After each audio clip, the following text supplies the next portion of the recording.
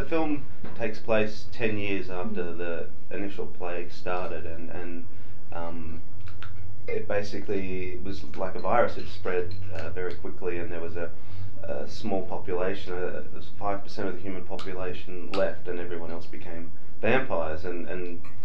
But rather than it being this kind of post-apocalyptic kind of wasteland, the vampires pretty quickly adapted to their new world and moved back into their homes and tried to go about their regular kind of lives. And then the big dilemma popped up, which was, well, what's going to happen when all the blood runs out and there's no human beings left? And so, yeah, and that's kind of where our film starts. Mm-hmm. When you were writing the script, were you thinking specifically about that design of creature, or is that something that you worked on? Well, yeah, I mean, we do think visually when we write a script. We just sort of thought, you know, like once you get human blood as a vampire, you continue to look human. So it's just yellow eyes, and teeth, pale skin, that sort of thing. And then we just said, like, if you're deprived of human blood, or you start to feed on yourself, and it's sort of this incestuous disease that starts to happen, you start to turn more into a bat, and the more deprived you get, the more you turn into a bat. So it's just a process of us figuring out what stage, how far do they go, and like when do they start growing wings and that sort of thing. But it's almost like a de-evolution type of thing that happens to them. Well, we're big fans of practical makeup, you know, doing it for real guy in suit, that sort of thing. And this film, we tried to do that as much as possible. I think we do have a few little digital add-ons to some of our creatures, but all our vampires are guys in suits. And I think people who like us, who grew up on 80s horror and 70s horror and that sort of thing, really appreciate the old makeup techniques. I still think it's better than digital. There's something more tactile and real about it. Yeah.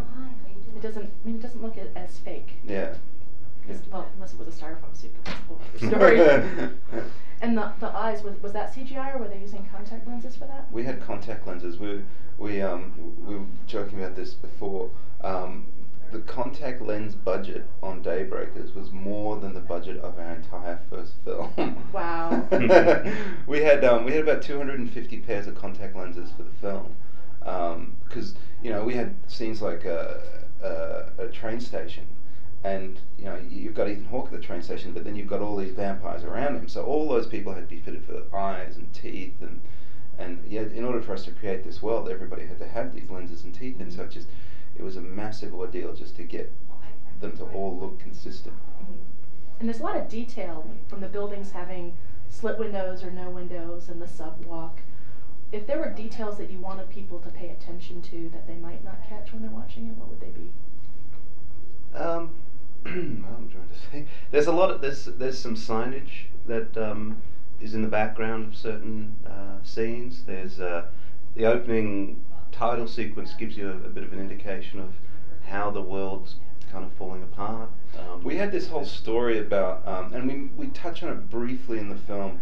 We had this whole story, and it was in an earlier version of the script, but unfortunately, in order to condense this movie down, we had to take it out. When people who lived out in the woods started feeding off the animals, and the animals turned into vampires. And obviously, because the animals didn't know any better, during the day they'd walk out into the sunlight and they'd cause all these forest fires. And you actually see, there's a shot where this car drives through this burnt out forest. Yeah, I was wondering about that. That's that whole backstory going on there, where all these animals were turned into vampires. And there's also a bit of it because there's a news story. There's a news story on the TV when Ethan comes home and he switches on the lights. The first thing you hear is a news story on the TV to say about forest fires caused by creatures. Yeah, creatures walking. Yeah, I was distracted in that scene, so I didn't catch all of that. And I know there's like the news feeds going on. That's what we hope. That's what we hope. Like, because people say that. Yeah, exactly. And I hope that because people go back and revisit this movie and they see more and more things in there, because we really tried to layer it as thick as possible with detail. Yeah, but maybe, who knows, we do a sequel, maybe we get to explain that a bit more about what happened to all the animals. Casting was when you were writing, well, obviously Mungo McKay was in it. You remember Mungo McKay, that's funny. After pulling a shotgun out of his ass, and Undead, how could you forget someone like that? Oh, Mungo, I have to tell him, he'll love that, Yeah, we wanted Mungo McKay and Willem Dafoe. Which is apparently, this is Willem Dafoe's film festival. He's had 3 films here. I think Well, this it's year a- he's in every film festival known to man. I Yeah. think. Apparently, I mean, people are calling it Dafoe Fest right now. Well, he's a great guy and a fantastic actor, and a lot of people think he's kind of a creepy, scary guy because he often plays those parts. But Willem's actually such a nice guy to work with. We were lucky in the sense that when we wrote the script, we first sent it to Ethan Hawke, and he responded really well to the script, and which was a huge surprise to us because when we're writing the script, we were like, gee, we'd like an Ethan Hawke type for this film, and we never thought we'd ever get him because Ethan's never done a horror film before. But Ethan responded so well to the script and the ideas in the script. We went to New York. All 3 of us went to New York to meet him, and we sat down and we showed him all this work that we'd done. Like we had a lot of conceptual work. We did animated storyboards of most of the major action sequences, and we showed all this stuff to him, and he said, "I'm in," And to his credit, that's a rare thing, I think, because we'd only done Undead, and Undead isn't exactly an actor's piece. Chris had done a film called The Proposition. Yes. And so we showed this stuff to Ethan, and he said yes. And to his credit, he didn't know, he'd never been to Australia. He hadn't done a horror film before, and he didn't know who else was going to be in the film at that stage. And it takes a lot of guts for an actor to say yes to sort of young new filmmakers. Yeah. And because Ethan said yes, it kind of legitimized the project, and then we could go after, hey, we got Ethan. Maybe we can get Willem Dafoe. Maybe we can get Sam Neill. And we went out to them, and those guys said yes too. What are your favorite scenes or scene from the movie? I mean, obviously you love the whole thing. It's your movie, but There's sitting and watching an audience react to the operating scenes.